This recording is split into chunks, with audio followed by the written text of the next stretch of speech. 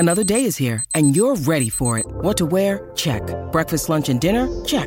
Planning for what's next and how to save for it? That's where Bank of America can help. For your financial to-dos, Bank of America has experts ready to help get you closer to your goals. Get started at one of our local financial centers or 24/7 in our mobile banking app. Find a location near you at bankofamerica.com/talktous. What would you like the power to do? Mobile banking requires downloading the app and is only available for select devices. Message and data rates may apply. Bank of America N.A., member FDIC.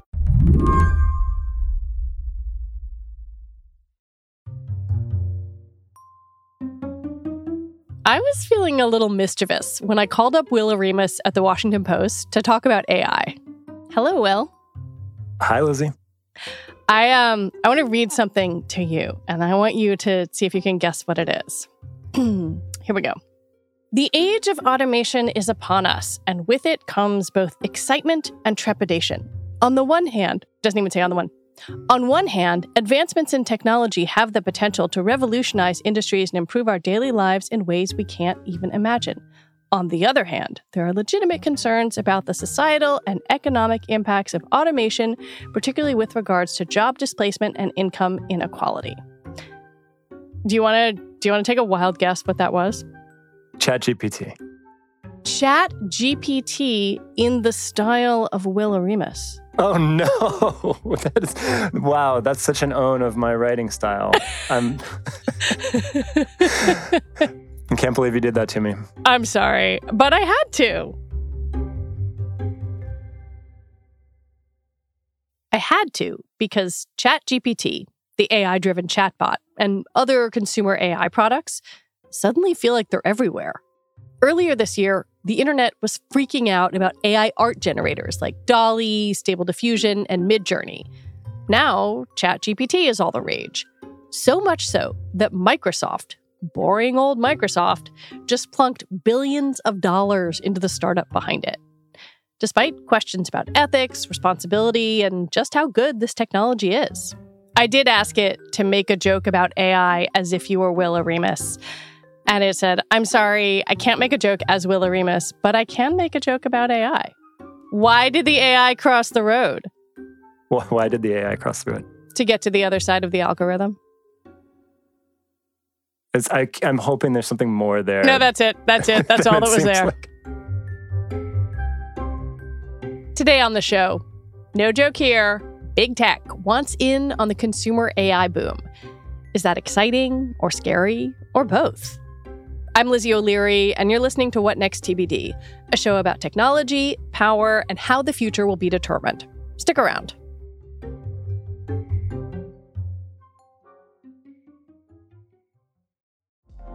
Apple Card is the perfect cashback rewards credit card. You earn up to 3% daily cash on every purchase every day. That's 3% on your favorite products at Apple, 2% on all other Apple Card with Apple Pay purchases, and 1% on anything you buy with your titanium Apple Card or virtual card number. Visit apple.co/card calculator to see how much you can earn. Apple Card issued by Goldman Sachs Bank, USA, Salt Lake City branch. Subject to credit approval. Terms apply. When you need mealtime inspiration, it's worth shopping Kroger, where you'll find over 30,000 mouth-watering choices that excite your inner foodie. And no matter what tasty choice you make, you'll enjoy our everyday low prices, plus extra ways to save, like digital coupons worth over $600 each week. You can also save up to $1 off per gallon at the pump with fuel points. More savings and more inspiring flavors make shopping Kroger worth it every time. Kroger, fresh for everyone. Fuel restrictions apply. Since ChatGPT was released in November, there's been a pretty constant drumbeat of hype around it, from Silicon Valley to journalists to professors testing its capabilities. At UPenn's prestigious Wharton Business School, a B minus on an exam is pretty good. But a computer getting that grade using artificial intelligence is jaw-dropping. It's not perfect, but it's good enough that Microsoft reportedly invested $10 billion into OpenAI, the startup that created it, though neither company will confirm that number. Consumer AI, the AI that you and I can play with right now online, is clearly valuable in a way that maybe the big tech giants didn't foresee, even though they've had divisions working on AI for years. Facebook and Google and a few other companies, including Microsoft, had these research labs where they brought in sort of top academics and top computer programmers, experts in machine learning, to just sort of push the field forward. I mean, it's almost like basic research. It didn't have to be immediately commercialized. They were trying to see what are the frontiers of AI, and then eventually those advances they figured would trickle down into products that they could commercialize. But commercialization wasn't the immediate goal. And so Google had built these models. There was a Google language model called BERT, and then now it has a sort of chatbot model called LaMDA. It acquired a company in 2014 called DeepMind that does AI. And it would look for ways, as the research labs pushed the field forward, it would look for ways to incorporate that into products. Google Translate uses some of these underlying technologies. The Google Assistant, if you have a Google Home or if you have an Alexa and you talk to it and understands basically what you said and gives a coherent response, that's using some of the same technologies that have been developed over the years. But it wasn't really until OpenAI and a few other startups started releasing some of these things directly to the public that the industry just got really excited, and they were like, hey, we could do all sorts of stuff with this right now. Like, why are you hiding this away in academic research labs?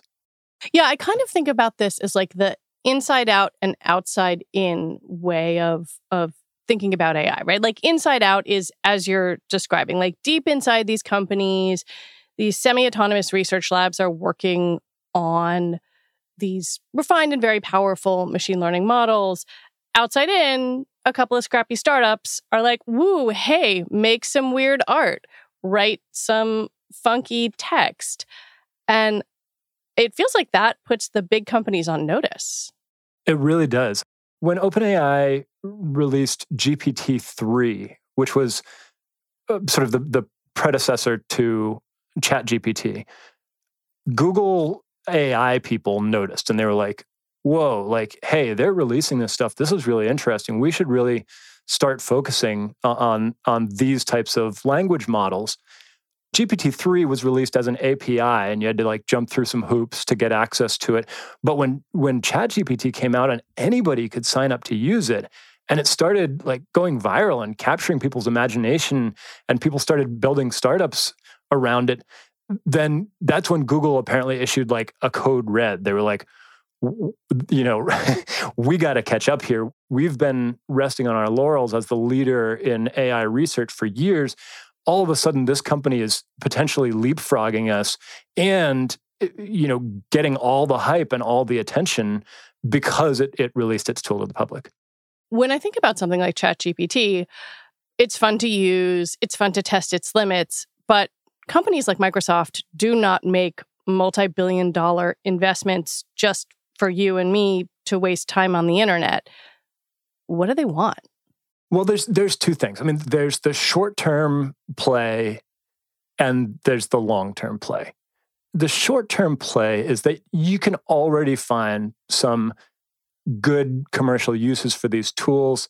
One that's easy to understand is that Microsoft is incorporating some OpenAI tools into Microsoft Office. So, autocomplete in Word can get a lot smarter. You could presumably have Microsoft Outlook, draft a whole email response for you if you wanted to, and then you could go in and edit it, hopefully, because it's never a good idea to let a machine speak for you. Microsoft Excel already has this tool where you can say, analyze spreadsheet, and it'll like read your spreadsheet and summarize some of the interesting takeaways. PowerPoint, there's a feature called Microsoft Designer. You can get AI to do some illustrations for your PowerPoint slides. That's like short-term, low-hanging fruit stuff. That doesn't justify $10 billion investment, though. What they're looking for with a $10 billion investment is two other things. One is they're going to sell these tools. They're going to sort of repackage and resell these AI tools to companies. So if you're a big company that wants to have a better chatbot to interact with your consumers, or wants to have AI write some internal reports for your employees, you can now get that from Microsoft through their Microsoft Azure OpenAI service. So they can make money from their enterprise customers, which is where the real, that's where the real money is for Microsoft. Right. You and I are not money. Companies are money. Exactly. And then there's the long-term play, which is there are people in the tech industry who think like this is the future of tech. This is the future of everything. AI is going to be powering every form of knowledge work in the future. And even if we can't see today exactly what that will look like, it's an existential matter for us to get out in front of this and not get destroyed by it. Perhaps ironically, those existential questions were pondered by the founders of OpenAI. The startup began as a nonprofit with the proclaimed goal of building safe AI. One of its early announcements said it planned to, quote, build value for everyone rather than shareholders. But over the past few years, it's pivoted to some for-profit ventures. It's hard to even describe OpenAI at this juncture because we don't know the terms of its deal with Microsoft. They're not disclosing it. We do know that it's this weird sort of company. So it started out as a nonprofit. And the idea among some of these Silicon Valley tech folks who see AI as the future and potentially like an existential risk to humanity, right? If like the computers get so smart that we reach the singularity or whatever. So they started as a nonprofit saying, well, if we can help shape the future of AI, then we can make sure it's safe, right? We can make sure that the robots are built in a way that they don't take over and subjugate us all like in the Matrix. And I'm not even, it sounds No, it's in their charter documents. They have these very lofty principles. Yeah, it sounds almost absurd when I say it out loud, but that's like literally what their mission was when they started. And then along the way, they realized like, well, actually pushing the field of AI forward is super expensive. And it turns out like investors don't want to keep pouring a ton of money into a nonprofit with no chance of a return. Everybody in Silicon Valley espouses these lofty ideals, but they also want to make a buck or $1 billion, right? Here or there along the way. They're not just in it for the goodness of humanity. So they formed a for-profit subsidiary that would give investors a return. So when somebody like Microsoft put up $1 billion, which, by the way, they did not in the form of cash, but mostly $1 billion worth of like computing power, because it just takes really expensive computers and server time to train these models. When they put that up, now they have a chance of actually making back their money, 10-fold or 20-fold. And what OpenAI eventually came up with is a structure they called capped profit, where the for-profit subsidiary can earn a certain level of return. And they've changed this around. It was like 20x or 100x, or repay investors 20 or 100 times what they put in. But if it gets even bigger than that, then the money starts going back into the nonprofit at some point. It's an incredibly complicated arrangement. And we have done some episodes on them in the past. And there's this thing that I find really interesting. They have this charter in their founding documents that says, our primary fiduciary duty is to humanity. And so contrasting that kind of lofty goal, noble statement with like, well, but also it requires a lot of money to do this computing, and it would be nice to get a return for our investment. Like, it's mind-blowing to me that this particular organization is at the center of so much that is happening in AI right now, and seems to be like a ball of contradictions wrapped up in itself. Yeah, I agree with you wholeheartedly on that.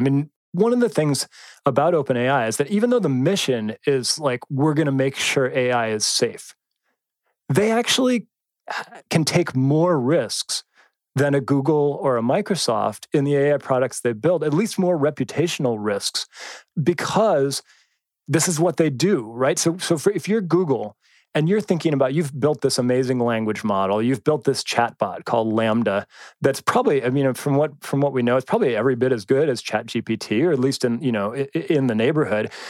And you're thinking about whether to release that to the public. Well, it's not going to make you money anytime soon. It's probably a money loser.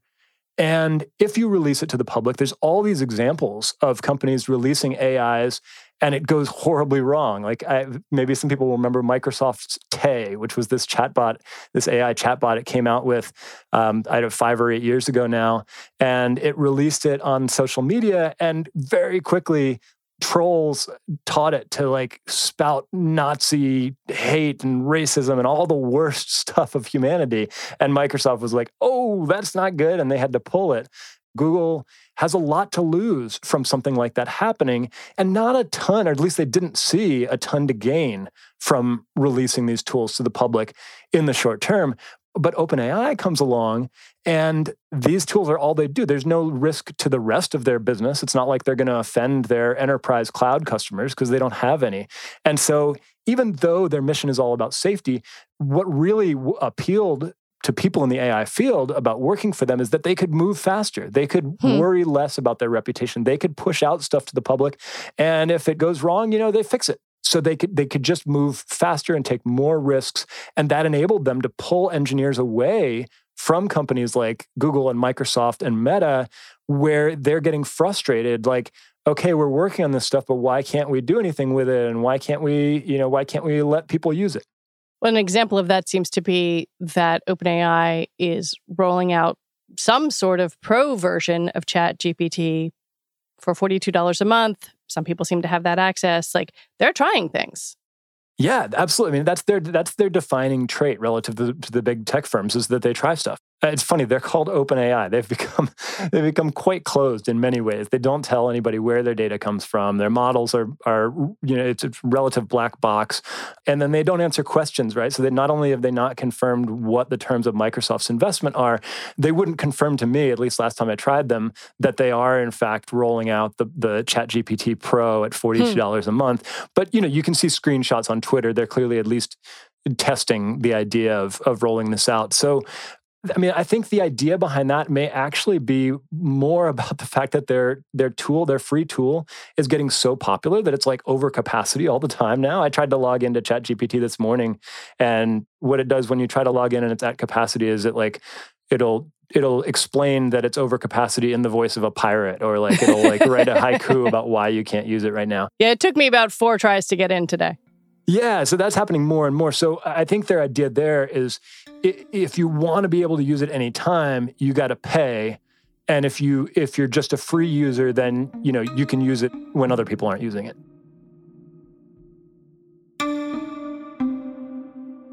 When we come back, why OpenAI has the rest of Silicon Valley freaking out. This episode is brought to you by Progressive Insurance. Hey, listeners, whether you love true crime or comedies, celebrity interviews, news, or even motivational speakers, you call the shots on what's in your podcast queue, right? And guess what? Now you can call the shots on your auto insurance, too. Enter the Name Your Price tool from Progressive. The Name Your Price tool puts you in charge of your auto insurance by working just the way it sounds. You tell Progressive how much you want to pay for car insurance. Then they'll show you a variety of coverages that fit within your budget, giving you options. Now, that's something you'll want to press play on. It's easy to start a quote, and you'll be able to choose the best option for you fast. It's just one of the many ways you can save with Progressive Insurance. Quote today at Progressive.com to try the Name Your Price tool for yourself and join over 28 million drivers who trust Progressive. Progressive Casualty Insurance Company and Affiliates. Price and coverage match limited by state law. Step into the world of power, loyalty, and luck. I'm gonna make him an offer he can't refuse. With family, cannolis, and spins mean everything. Now, you wanna get mixed up in the family business. Introducing The Godfather at ChumbaCasino.com. Test your luck in the shadowy world of The Godfather slot. Someday, I will call upon you to do a service for me. Play The Godfather, now at ChumbaCasino.com. Welcome to the family. No purchase necessary. VGW Group. Void where prohibited by law. 18+. Terms and conditions apply. ChatGPT's popularity and the popularity of other consumer AI tools have made Silicon Valley pay attention. But perhaps no big company is as vulnerable to competition from AI startups as Google. Google faces at least 2 kinds of threats from this. One, which we've already alluded to, is losing its top AI talent to startups like OpenAI. And now there's a whole bunch of other startups that are building on the tools of OpenAI and building on some of these models that are available.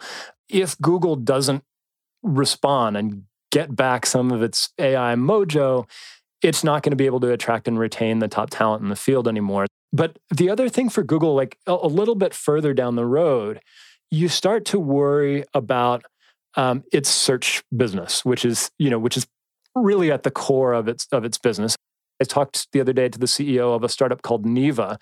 He's a former Google executive who left the company because he was, I think he was frustrated about being able to make changes to Google search. And so he started a company that now does search using large language models where you don't get links, you just get a response. Yeah. And, maybe it doesn't always get it right, but for a lot of people in a lot of cases, it might just be easier to ask a question and get an answer than to have to scroll through 10 different websites.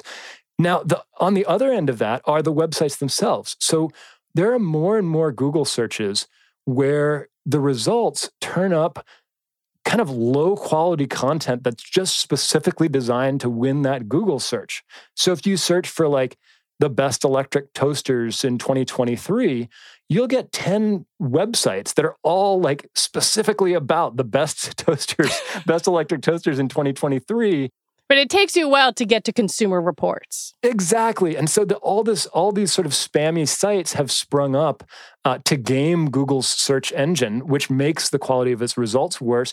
And I actually think that tools like ChatGPT are going to make it easier than ever to spin up a little spammy website. Like you may not even need to underpay a human anymore to make a toaster review site. You could just use ChatGPT to spit out some fake reviews of toasters and win that Google search traffic. So as there's the potential for other search engines to use AI to get better, there's also the potential for the proliferation of these AI tools to make Google's own search worse.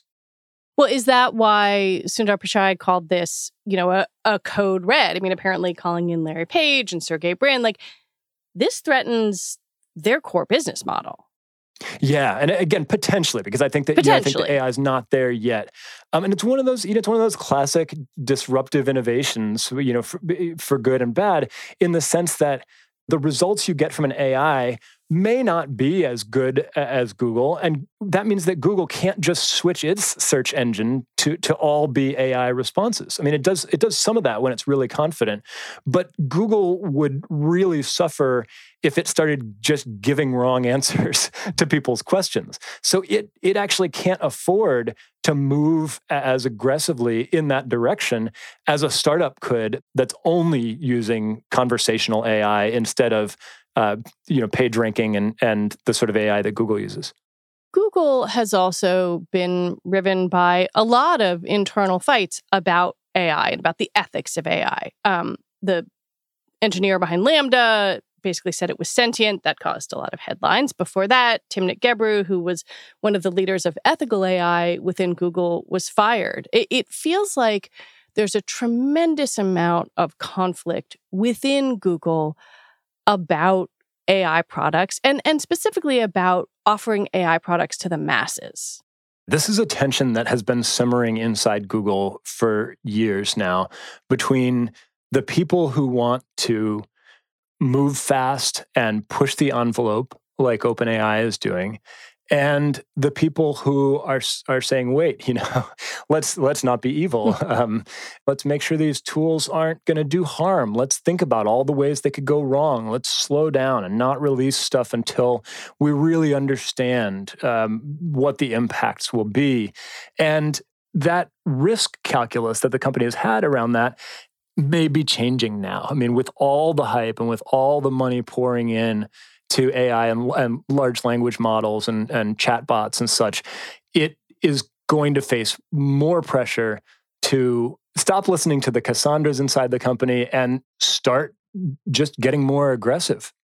Where do you see, I guess, kind of on that note, the risks of commercial AI rolling out for the masses? I mean, you've alluded to the fact that these things can be trained to be racist, can, copy Nazis. Are they reliable? Like, what happens as this gets just disseminated? I think one of the biggest risks is people either not understanding or not caring what these tools are actually good at and what they aren't. So I talked to a source for a story a month or two ago who called ChatGPT the world's greatest bullshitter. I thought that really captured it. Like, it's fantastic at spitting out a plausible sounding response to anything you might ask. It's like the very best of the college English major who didn't read the book and can still get a B on the essay. And it's literally being used for that. Yeah, right? yeah. Like, already college students are like, hey, I could probably try to bullshit this essay and get a C, or I could let ChatGPT bullshit it for me and get a B. But it's risky, Will says, to think about ChatGPT as an authoritative source of information. It's simply not. For all the hype about ChatGPT replacing Google, it would be really misguided to turn to ChatGPT for an answer to a question if you actually care whether the answer is right or wrong. I mean, it gets stuff wrong all the time. For example, I asked ChatGPT about the best treatments for endometriosis, a common disease that I happen to have. Its answer was only middling, still listing outdated medications. And so if you are making any kind of decision based on something ChatGPT told you, that is a very bad idea. And that's one of the obvious ways it can go wrong. Another way is, again, people who don't care, right? Like, so if you are trying to orchestrate a propaganda campaign on social media or a harassment campaign on social media, you could fine-tune a version of this model that's basically a propaganda machine that can spit out hate or abuse or propaganda or whatever message you want to get out there way more cheaply and faster and efficiently than any human could. There are bots, obviously, today that run propaganda campaigns, but they are mostly like cut and paste, right? They say stuff that they're all saying. It's like 1,000 bots all saying the same thing. Now you could have 1,000 bots all saying different things on the same theme. It would be much harder to tell that they're bots. I think that's almost certainly going to happen if it isn't happening already. There's an interesting question of responsibility when you get into the ethics of consumer AI. A startup like OpenAI isn't a public company. It doesn't face the same kind of accountability pressures that a Google or a Meta or any company with shareholders does. So what does that mean for Microsoft when its investment is powering OpenAI's work? Also, the money to be made in consumer AI might be seductive for the big players, especially in a moment where tech companies are laying people off and trying to figure out their next move. That again gets into the different positions of the startups and the tech giants. I think, at least for now, it's really going to be the startups that are willing to push the envelope on safety, on responsibility, on potential harms, because they don't have this broader business to worry about. But we're also in a time in the tech world when all the giants are struggling a bit to one degree or another. I mean, they're still making piles of money. I shouldn't say they're struggling. They're not growing as much as they want to. They don't have right? a next hot thing. Yeah, I mean, that's it. That's partly it. Like, they don't have something that's capturing the zeitgeist. They're looking for that big new thing that's going to do what mobile did and what the cloud did 10 or 15 years ago, and just, spawn a whole generation of new, exciting tools and business lines. They're kind of desperate for that, and they think AI could be that.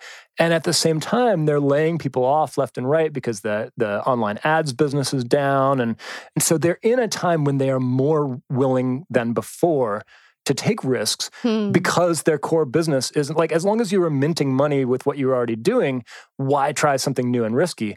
But if suddenly the money minting machine that is, Google search or, Facebook ads or whatever it may be slows down, then, damaging that minting machine with something by trying something new starts to look more feasible. For all the conversations about ethical AI and doing this the right way, it's possible that any previous nervousness a company might have had about pushing boundaries could get swept aside. I was talking with Timnit Gebru. You mentioned her. She was a researcher at Google who was forced out because she was warning of the harms of these large language models. I was talking with her the other day about this question. I was saying, well, do you think that now that they're under pressure from Microsoft and OpenAI, do you think Google will stop caring so much about safety and responsibility and just push stuff out? And she laughed. She was like, they never really cared about safety and responsibility. I mean, obviously, Tim has an understandably dim view of Google. At this point, but she's like, they never really cared about that stuff. They cared about their reputation, right? They cared about bad press. They cared about a backlash hurting their business. She said, so, I wouldn't put it as like they're going to stop caring about being responsible. You could ask if they're going to care a little bit less about the reputational risk. Maybe I'm a cynic, but it's hard not to notice that it feels like a lot of the same people, and I'm just going to say a lot of the same dudes who were hyping crypto as something that was going to revolutionize the world a year ago or 18 months ago are now saying the same thing about AI. Is that unfair? Am I too cynical? I think that's just a fact. Like, I think that's indisputable, right? Like, all the tech bros who couldn't shut up about crypto a year ago can't shut up about AI today. But all I would add is that, like, that in itself doesn't mean that they're wrong this time. I think, like, even a tech bro can be right once in a while. The experts I talk to are more mixed on AI. I mean, when I was talking to people about crypto who were like really smart, I think thoughtful people in the tech field who understood how crypto worked, even at the time of the maximum hype, a lot of them were telling me this whole thing is a scam. This is a house of cards. It doesn't do anything useful. All it does is financialize stuff so that you can make pyramid schemes, and the whole thing's going to collapse. Like, if you talk to the right people, that was close to a consensus view even a year ago, and they've now all been basically proven right. I would say today, like, there are some people who think that it's really being overhyped and that, ChatGPT is mostly a clever toy and text to image is like a fun novelty that maybe will like make some difference on the margins, but it's not going to change society. These are not thinking machines. They're just really good at tricking us by sounding like humans. And in 2 years, we'll all be talking about something else. But there are also other really smart, thoughtful people who are like, no, look, AI is something that has been building in influence and importance for years. It is like the foundational technology here will be impactful in various ways, even if we don't know what those are. And even if the hype is not entirely justified or we're hyping the wrong aspects of it, this technology matters and is a big deal and is going to change a lot of aspects to life in the years to come. It's not lost on me in this conversation that OpenAI's kind of founding mission, they said, was to halt runaway AI from falling into the wrong hands. And yet here we are talking about runaway AI kind of carpet bombing the market, and that might lead to less safe AI being disseminated among the general public. I don't know how to think about that tension. I wonder if you've thought about it at all. I have, and I don't have an answer, but it is fascinating. I mean, in some ways, it's kind of like a timeless human story. Like, it's the person who wants to be the hero and save the world from this dangerous power. But to do that, they have to take over the power themselves. And inevitably, it threatens to corrupt them and turn them into the evil thing they were trying to fight to start with. Now, that may be giving OpenAI way too much credit, right? I mean, there's a view of this in which all of the talk about saving humanity was really just like a very clever marketing scheme for a company that was, that just wanted to build awesome AI stuff and make money. But even if they were sincere, you have to wonder, like, how do you save the world from runaway AI? By advancing AI. Like, can you fight for peace by going to war, right? I think it's fascinating. It will be fascinating to see how it plays out and to see some of their original mission, like whether they try to stick to it and justify it in various ways, or whether they kind of let it fall by the wayside, kind of like Google sort of quietly retired the "Don't be evil" motto somewhere along the way. Will Oremus, it is always a pleasure to talk to you. Thanks so much, Lizzie. Good talking to you. Will Oremus is a reporter for The Washington Post covering technology. And that is it for our show today. What Next TBD is produced by Evan Campbell. Our show is edited by Tori Bosch. Alicia Montgomery is Vice President of Audio for Slate. TBD is part of the larger What Next family. And we're also part of Future Tense, a partnership of Slate, Arizona State University, and New America. And if you're a fan of this show, I have a little request for you. Join Slate Plus. Just head on over to slate.com/whatnextplus to sign up. You get all your Slate podcasts ad-free. All right, we will be back next week with more episodes. I'm Lizzie O'Leary. Thanks for listening.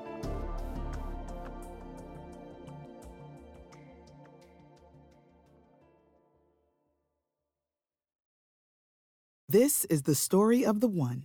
As head of maintenance at a concert hall, he knows the show must always go on. That's why he works behind the scenes, ensuring every light is working, the HVAC is humming, and his facility shines. With Grainger's supplies and solutions for every challenge he faces, plus 24/7 customer support, his venue never misses a beat.